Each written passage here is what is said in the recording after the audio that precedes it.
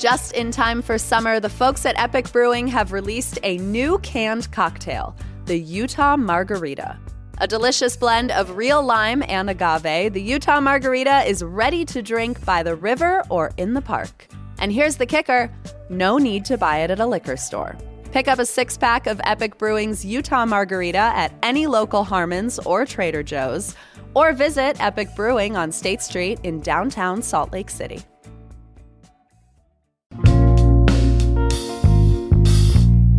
Here's what Salt Lake's talking about. What can Salt Lake City do about homelessness? And what's within our power?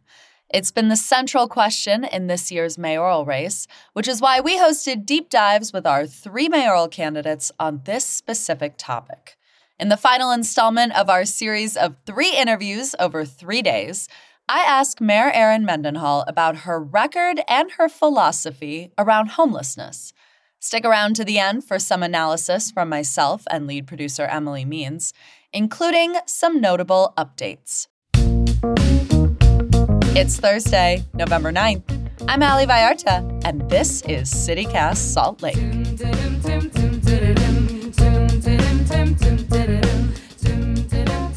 Mayor Erin Mendenhall, you've been in office for 3 years now.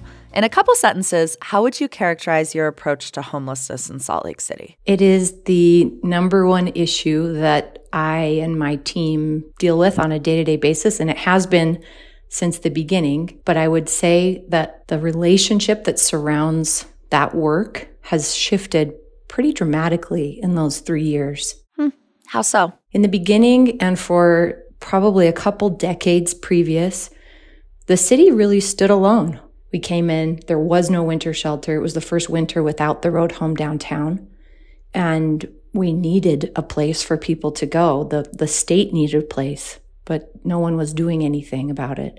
So we opened Sugar House DI. We worked again the next year with Switchpoint to open The Point, which became permanent supportive housing, and then Ramada on North Temple last year. But what changed is that we've been able to cultivate more responsibility with our state and our county partners. I think that should have been there the whole time. But the way that the city has failed to build those kind of longstanding and productive relationships over the previous years meant that not only Salt Lakers, but legislators and the rest of the state has seen historically homelessness as, quote, Salt Lake City's problem to deal with. And even casting blame about where homelessness comes from and having a myopic focus on the capital city, which is really shifting right now. Well, and I think that does feel like the predominant tension, but a lot of even Salt Lakers feel like, well, this is the capital city, right? So how much of this work is the city's responsibility? We take it very seriously. And I want to just mention that the solution to homelessness is housing, but that we've also been on a course since the early 80s in the Reagan administration where mental health was basically decimated. The federal government failed to replace any network of access to mental health needs at the community level and found finally a program and a model specifically for those suffering from mental illness who are living on our streets in Miami, Florida, which Florida is not a place that I've typically looked for inspiration from. I mean, it is my home state, so No I often offense find to you. inspiration there. But politically, Ali, that is just not my sister city.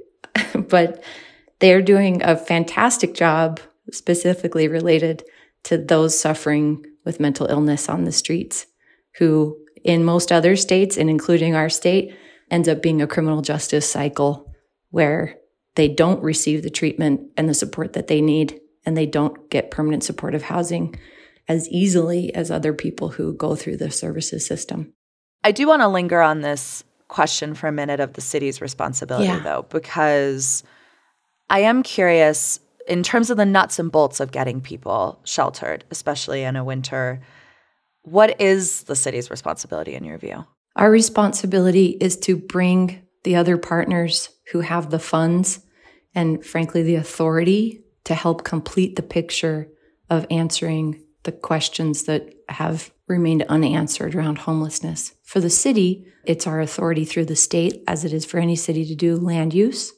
So that means zoning, of course, but it also means making sure that our zoning not only invites affordability, but perhaps even requires it in order to build new buildings in Salt Lake City. And then we get into financing. In the state of Utah, cities can't do inclusionary zoning, which happens in a lot of other states, where you could say within a quarter mile or half mile of fixed transit, like our track system, if you're going to build multifamily, you have to include X percentage affordability. Can't do that in the state of Utah, basically unless the city fully funds that. And when you can't control the market, then you don't know if you'd be able to fund every piece of affordability being required within it. So instead, we put a lot of money on the table.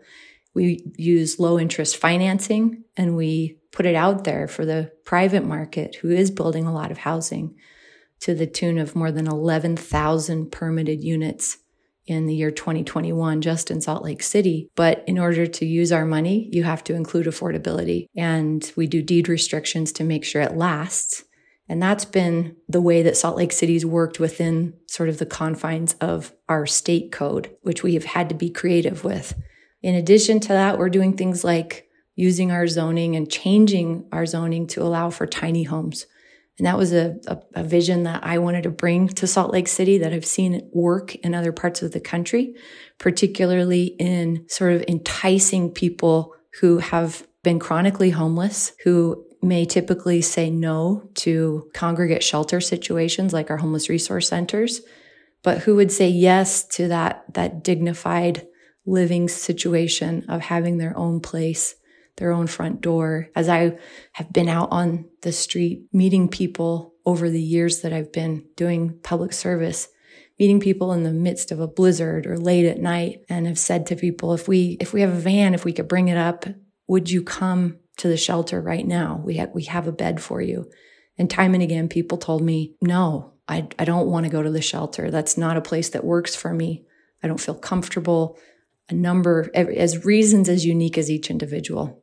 So I think it's the city's responsibility not only to make sure affordability can find an easy path here in the private market work that's happening to dramatically grow the housing situation in Salt Lake City, but also to change our codes and put the money on the table in a creative way that creates different types of housing. Well, we talked to Salt Lake City Planning Director Nick Norris a couple weeks ago, and he told us it is difficult to convince developers to build affordable housing because they want to make a profit, of course. But you are the executive director of the city's redevelopment agency in your role as mayor. Why not leverage this institution to just go full speed ahead with buildings that are city-owned already? The RDA actually has been tremendously successful in the last 3 years at getting affordability built into private development. So historically, the RDA hasn't really needed to be the owner and operator. And we don't want to build projects.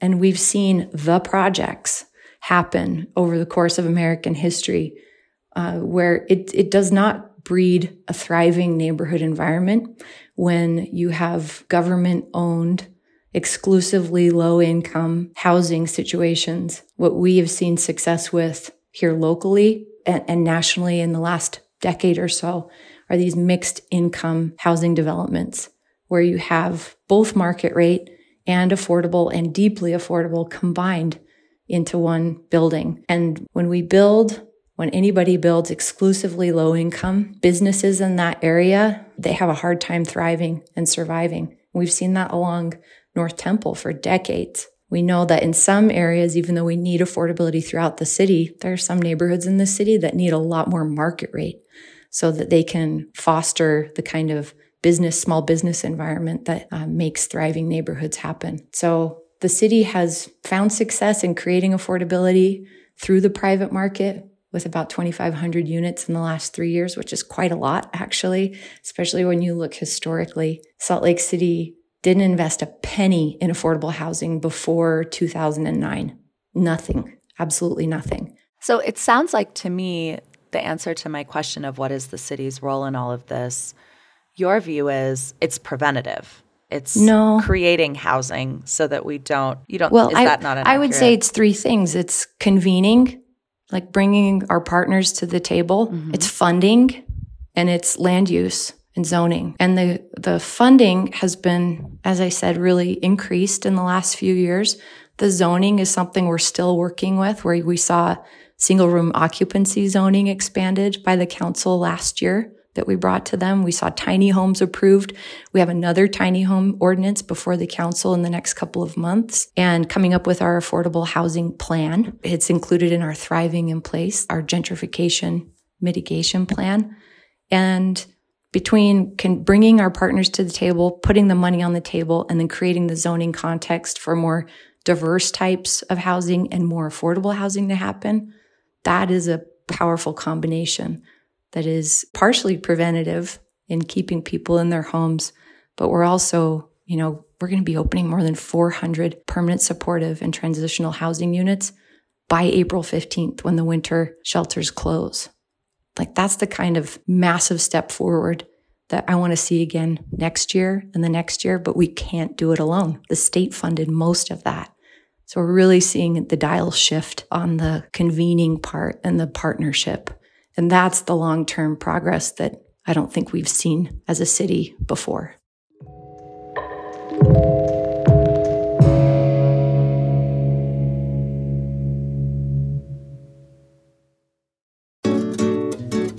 The Living Traditions Festival is back in downtown Salt Lake City, May 17th through 19th. And this is when I come alive. It is so easy to sell me on 3 days of Washington Square and Library Square converting to a global food court. And this festival has truly been one of my favorites for years now. Living Traditions convenes the diversity of artistic traditions, food heritage, music, and art from the many cultures that have made Utah their home. You can expect everything from live music and dance to hands-on workshops, a little shopping, Sundance film screenings, and Bohemian Brewery. There is something for the whole family, and it's free entry. Come celebrate all of the rich cultures that make up our community. Find more information on the festival and view the full program guide at livingtraditionsfestival.com or on Instagram and Facebook at SLC Living Trad. We talk a lot on this show about our city's crown jewels. What are the institutions that open doors in our community and regulate its pulse? I choose Salt Lake Community College, and it is a home for incredibly focused Salt Lakers. Nearly 80% of their students work while going to school, many full-time jobs. If I could do college all over again, I would not be 33 and sitting on these damn student loans. And slick students aren't. 80% graduate with little to no student loan debt or save thousands knocking out credits before transferring to a four-year institution. Every day, Salt Lake Community College is transforming lives and communities through education. If you want to learn something new, refine a trade, or pursue a higher degree for the first time, explore your options at slcc.edu. Study alongside hard workers, save precious money, and be one in a class of 19, not 100. I want to talk a little bit about the situation right now with shelters. You initiated a moratorium on permanent homeless shelters, which the city council then extended. What did you hope to accomplish with the moratorium? I hope to accomplish what was becoming a reconcentration of services only 4 years after the state decided to close the Downtown Road Home Shelter, where we concentrated services for a few decades, and where on a winter night you could have 1,100 people, crammed in to get off the street, which was good to have a place, a low barrier shelter place that people could go. But it was really not succeeding in connecting people with the housing and the services in particular, because it was a one size fits all for everybody. The state really led in saying, we're going to put these specific homeless resource centers, one for men, one for single women, and then one that allows couples to come in together into the shelter.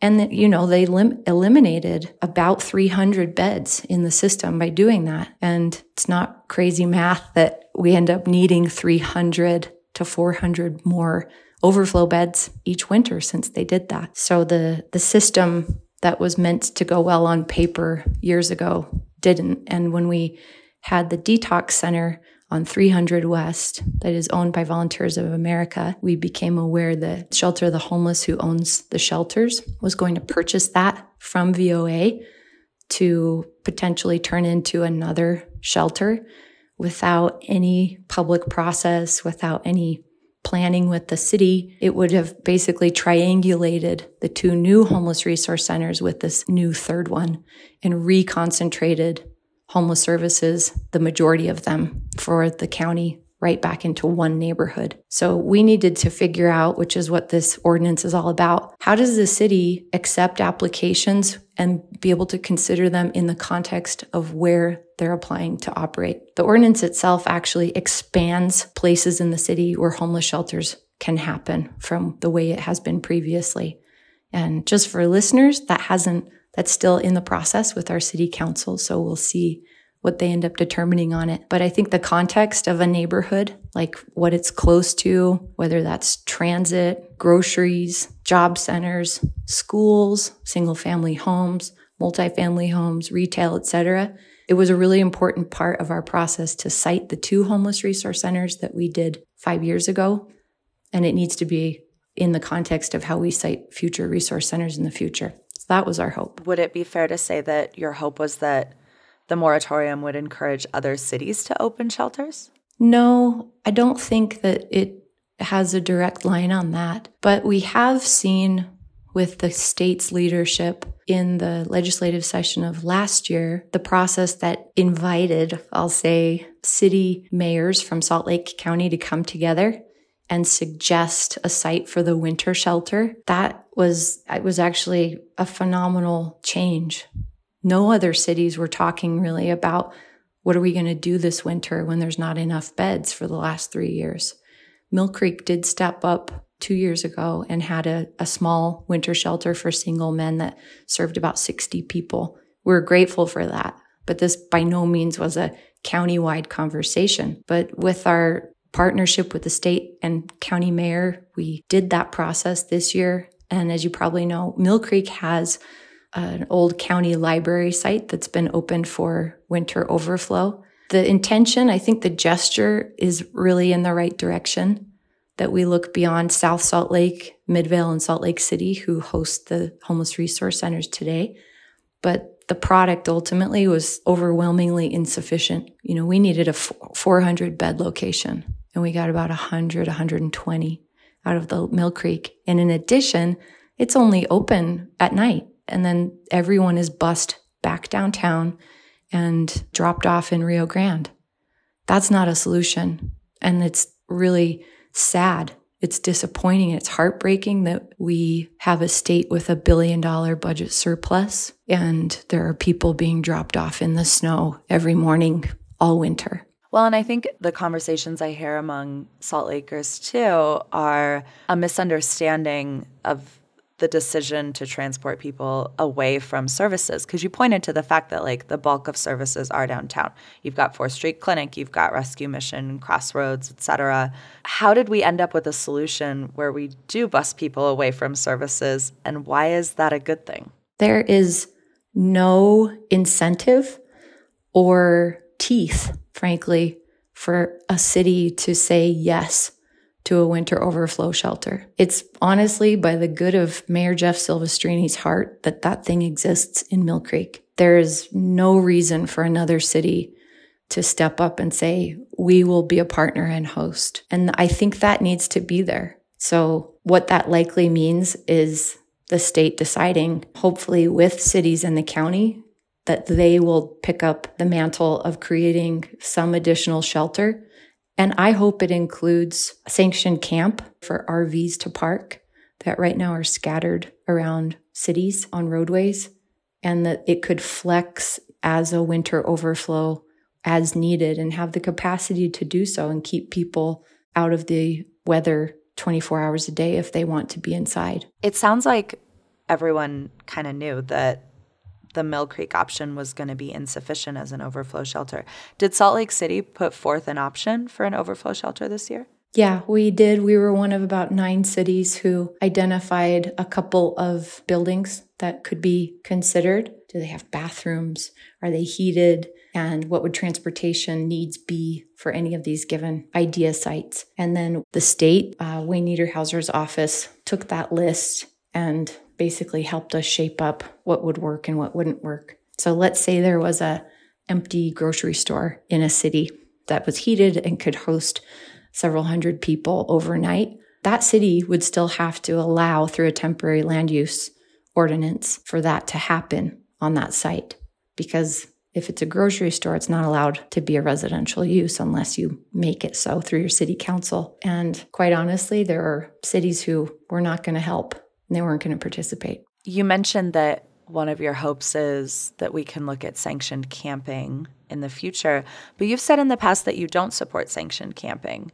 What's led you to change your mind? Actually, I didn't.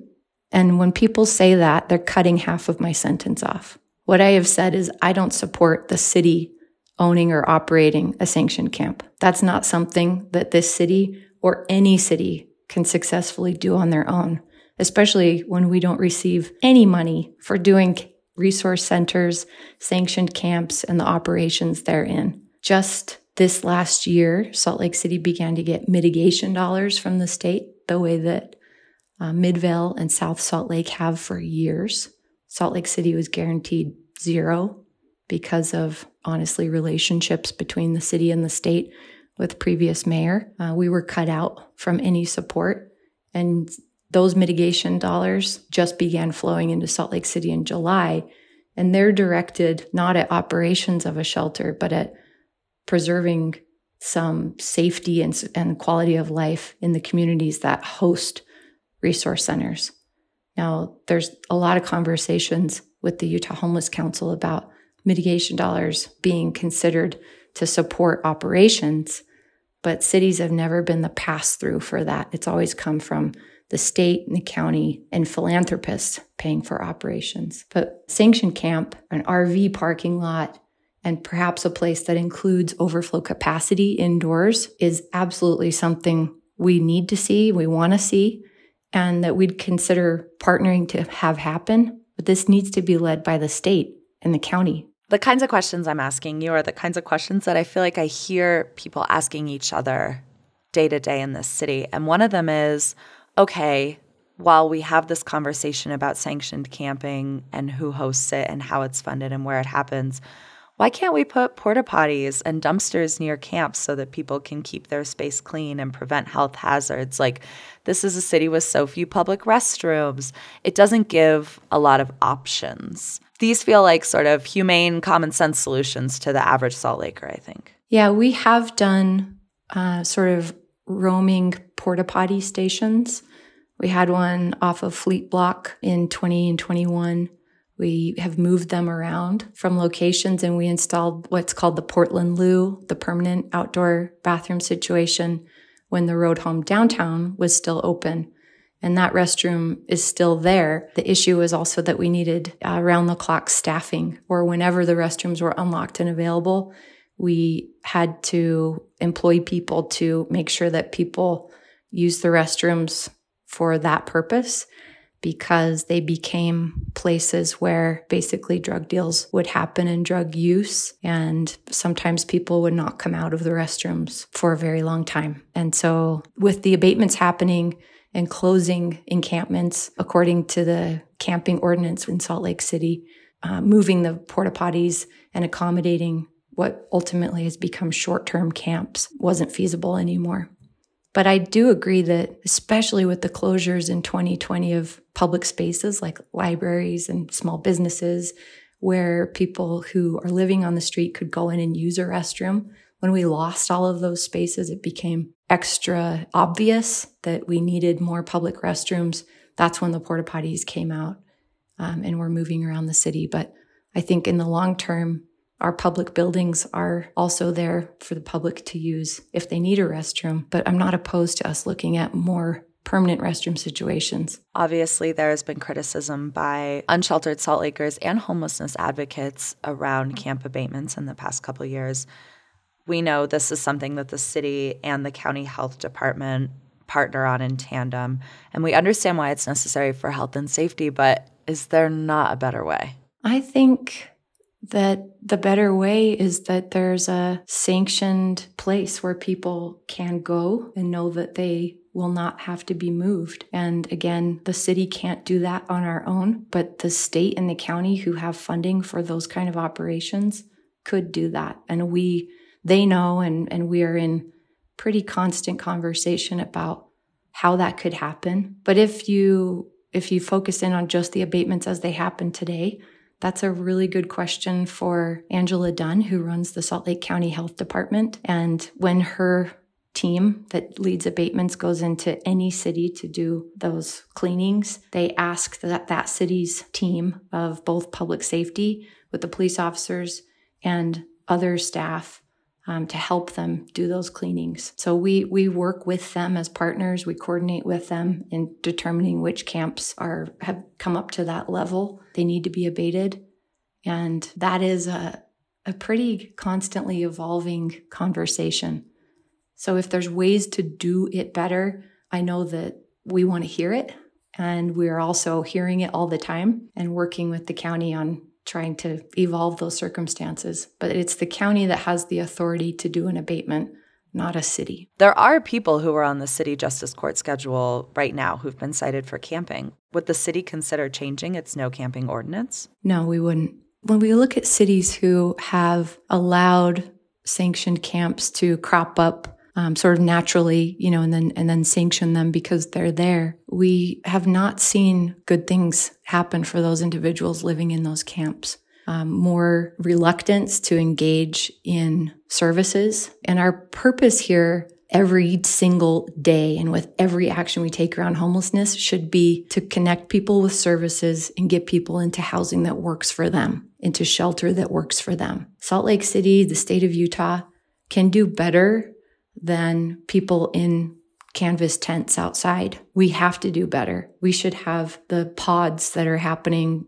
in Reno right now, tiny pods that have mini splits, heaters, and coolers and have enough space for someone's belongings and a bed. They're not that expensive, really. And that's the kind of sanctioned camps that I'm encouraging and working with Wayne Niederhauser and the state to help create. And we would help to create them in every way that we possibly can as a city, from funding to partnership and zoning. But just allowing people to have no better option is not a solution for us. We can do better than that. Our state has enough money for that. And they have local partners in Salt Lake City who want to see that happen. So that's our goal. That's what we're going for. I opened by asking you about your philosophy on this issue, but in 3 years as the city's chief executive, I have to imagine that you've learned a lot.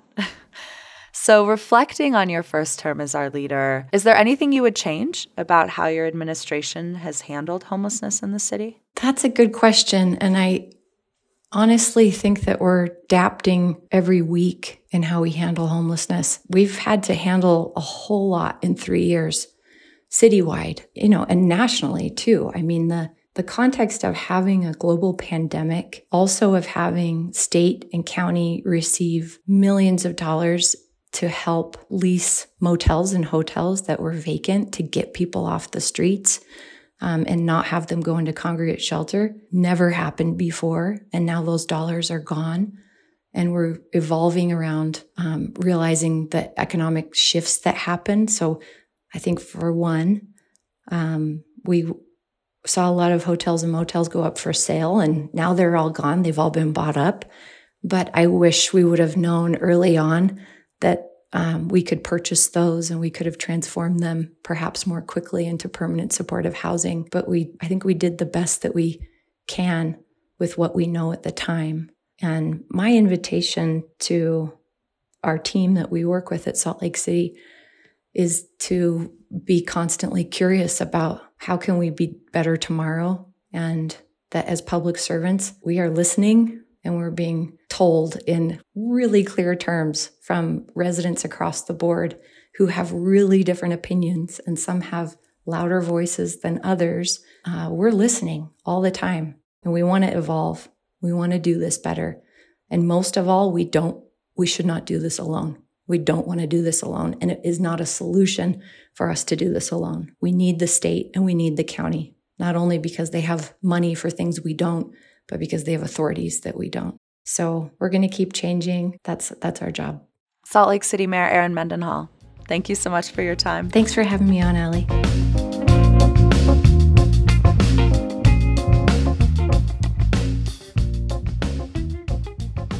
Lead producer Emily Means, I feel like that conversation was long enough ago that the temperature was the same in February as it is now in November. Right. Well, it was funny because, we were talking about winter overflow operations for the previous winter. We've now just begun winter overflow operations for this winter. Well, and I'm glad you brought up winter overflow operations because let's talk about it. That was one difference that I noted is that we have been told the overflow shelters this winter will be operating 24 hours. We will no longer be busing people back to downtown Salt Lake from, I think, the overflow shelters in West Valley this winter. Is that right? Yes, it is. For the very first time ever. For the very first time ever, West Valley's come to the table, and people won't have to get up at 6 a.m. and be dropped off in the snow in downtown Salt Lake. So right there, let's start with a little bit of optimism. That's an improvement. I think that's a nice place to start. And I like starting on a positive note anyway. Sometimes, especially with this humanitarian crisis in our city and state, it's devastating to talk about this and especially to experience this. So I also wanted to talk a little bit more about the planning around winter overflow because this is something that I've really tried to understand. As the state has required Salt Lake County, the mayors of Salt Lake County to come together, they've set a deadline for when the mayors can submit their plan to the Office of Homeless Services. I want to say those meetings are closed. The meetings between the mayors specifically are closed. And so we do not know what those conversations are really like and what options are being put forth by what mayors, or if there are better options, or we just don't know. And so we're really relying on our elected officials to portray this to us truthfully and as transparently as possible. So I don't know. That's just one thing that as a journalist, I really wish I had some more information about to share with people. Yeah. Well, you can see why no elected official wants to be on the record saying we don't want to house people this winter, right? And additionally, Allie, one of the reasons why this is hosted as a closed-door meeting, or at least what I've been told, is because it involves real estate transactions, right? They're trying to figure out where exactly in their city they can put an overflow shelter. And like Mayor Mendenhall mentioned, someone might suggest a vacant grocery store or something like that. And we know when we've seen cities try to cite these types of resources, the political pushback that can ensue. So, yeah, absolutely. Well, one of the things that's interesting to me listening back to this conversation is what we hear very consistently from Mayor Erin Mendenhall is, and she didn't say this specifically, but we've had burn it down administrations in the past whose approach has been burn it down, right? And that her administration differentiates itself in that she thinks we can work within the system. And she wants to work within the system. Like, she wants to be someone who is brokering at least a smidgen of peace between the all-powerful supermajority Republican Utah legislature and the city of Salt Lake, which it often feels like on the low end is just not at the table, and on the more extreme end is punished for its politics or being held hostage, or being held hostage. Yeah. And so definitely the ethos of her campaign is look at the things that we've been able to accomplish, look at the things that we could accomplish. These are all doable if we stay measured, we work within the system, and we have a seat at the table, which is something that I can offer the city.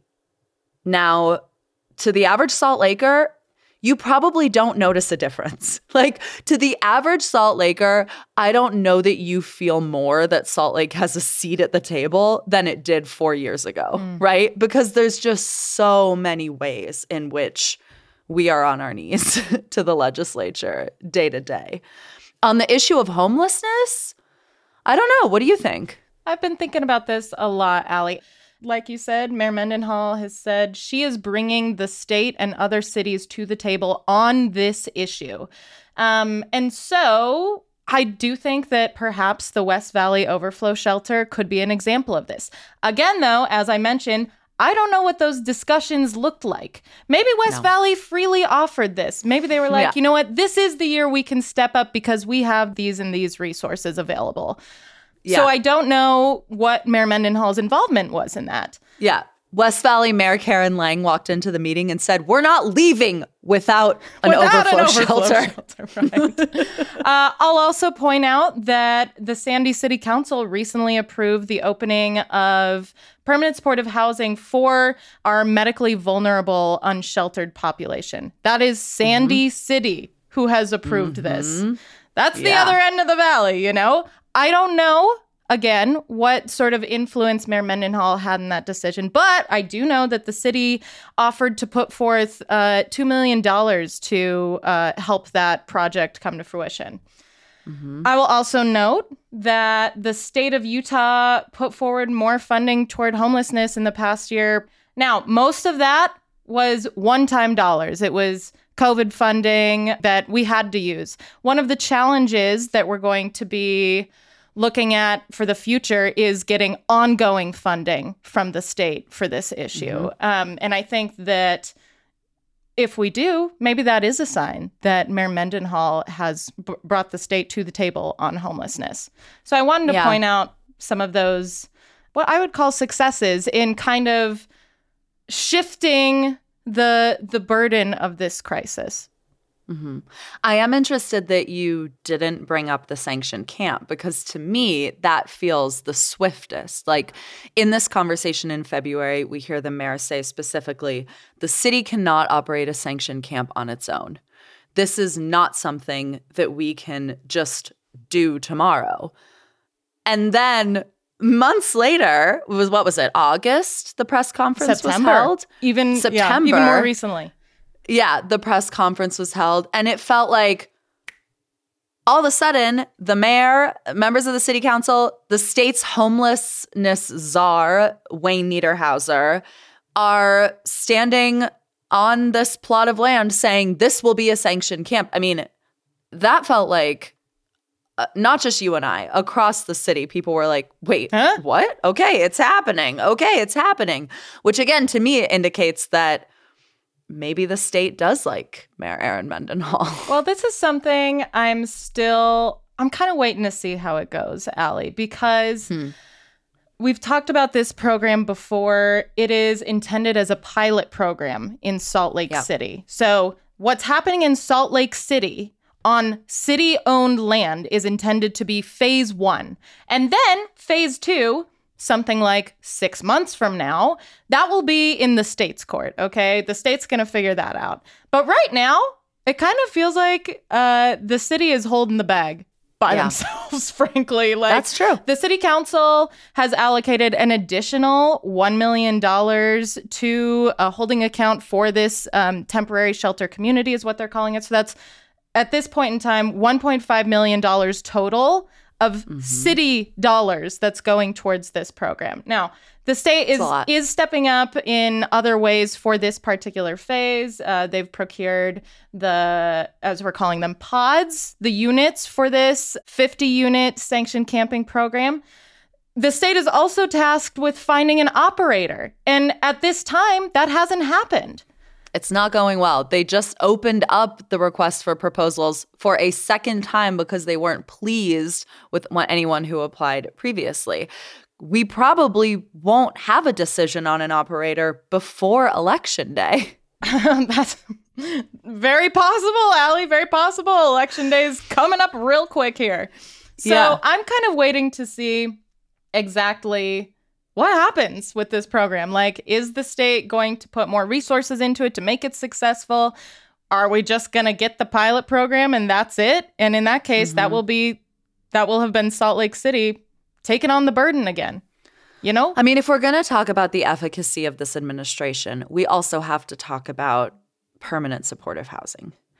Because in this conversation, we hear the mayor say, and she sounds in the moment quite definitive, Salt Lake City will be opening more than 400 permanent supportive housing units by April 15th of this year.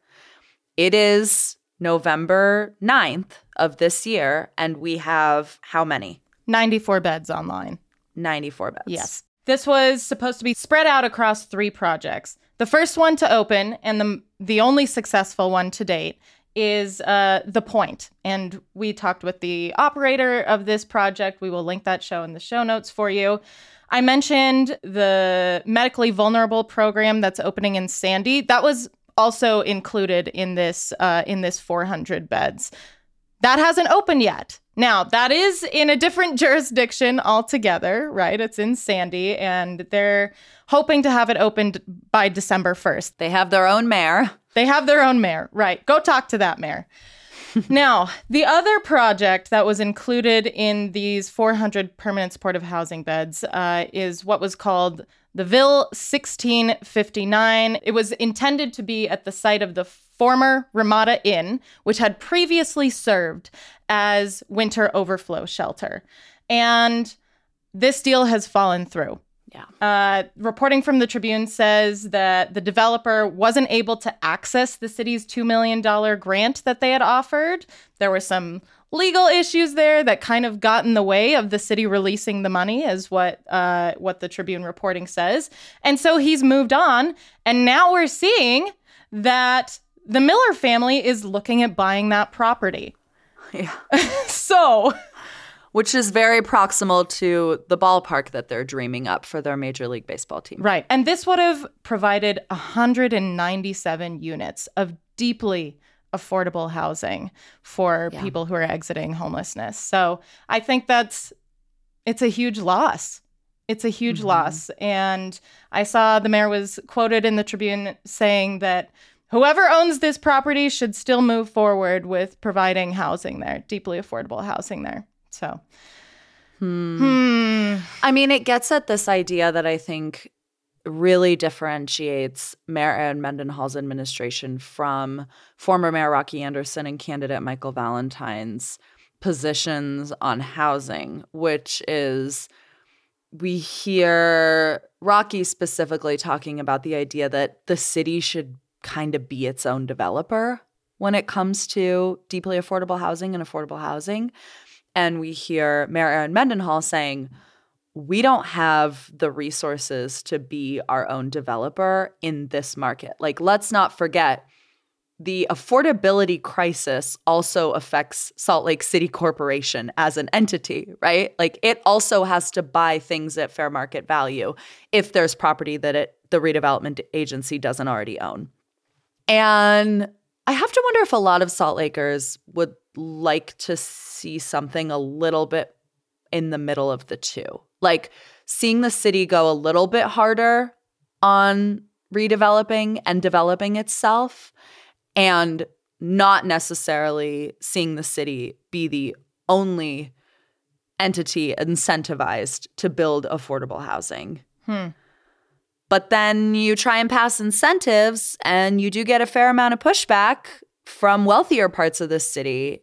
And so, I mean, it's such a matrix. Yeah. And we've said this before. Why would anyone want to be mayor? Allie, why would anyone want to be mayor? I did want to mention, because you pushed Mayor Mendenhall in this interview on defining what the city's role was in this homelessness crisis. And frankly, it's kind of boring, because she said zoning and land use, and I think for a lot of people, they're like, can't think of anything less exciting than zoning and land use, right? I did want to mention some policies that did pass this year since we spoke with Mayor Mendenhall in March. The city's new 5-year housing plan passed. The city's anti-displacement plan called Thriving in Place passed. The city council approved that recently. She mentioned the ordinance that expands homeless shelter zoning. The city council approved that. Right now, we're waiting for the city council to approve the affordable housing incentives that you mentioned have received some pushback. So things have happened this year, you know? Absolutely. Without a doubt. But what kind of impact will they have? I think that's what we're left wondering. Yeah. Do you want to talk about her assertion that Salt Lake City didn't invest a penny in affordable housing before 2009? Because this feels like it's been kind of a point of contention between she and former Mayor Rocky Anderson. Yes. So we were really curious about this. So we asked the administration to clarify, and the administration said that they believe there is a difference between essentially writing a check to build affordable housing and facilitating a loan or waiving fees that allow for the building of affordable housing. And when we released this show, former Mayor Rocky Anderson reached out to us and he said, but wait, in 2000, we established the Housing Trust Fund. And Salt Lake City's Housing Trust Fund comes from the general fund. So those are city dollars. So, you know, there's this disagreement here between the two camps on whether Salt Lake City has funded affordable housing in the past. And can I just say, boy, as just like kind of a regular schmegular dude, I don't care. I don't care who has been better at building affordable housing. In 2009, Emily, I was graduating high school, okay? I do think there has to be a point at which we say, fine, I don't care. Like, whoever wins my vote, it's not going to be based on who's right about how much money the city's invested in affordable housing. At the end of the day, the average Salt Laker is experiencing a astronomical increase in their cost of living. They are anxious about whether or not they will be able to continue to live here successfully, whatever that looks like for them. So I think this is the kind of minutia that it's easy to get tangled in when you're campaigning because you are in the soup. You are so in the soup. I invite everyone to remove themselves from the pot, to just have a healthy look and think about how the policies that they're proposing intersect with the core problem that Salt Lakers are facing, whether they're currently sheltered or currently unsheltered, which is an affordability crisis. If you are staring at a ballot and you have an incumbent candidate on your ballot, the question that I think you really are tasked with asking yourself is, could it be better? Could it be worse? And I think that is the decision that voters are making this year. And just a reminder that we're making it on Tuesday, November 21st. Because that is election day in Utah, even though that's not election day in the rest of the country. Do not forget to mail in your ballot, postmark your ballot by Monday, November 20th. Correct. You can vote and register. If you're not registered yet, you can register in person on election day. You can vote in person on election day. Very cool thing we do in Utah. Yes. A very cool thing we do in Utah. Same day, election day registration and voting. Yep. All right, Allie. All right, Emily. Let's get out of here. Happy election 2023, former political reporter and lead producer Emily Means. Thank you, Allie. I'll see you tomorrow. See you tomorrow. That is all for us today here on CityCast Salt Lake. We will be back tomorrow morning with more from around this city. Now go vote. Bye.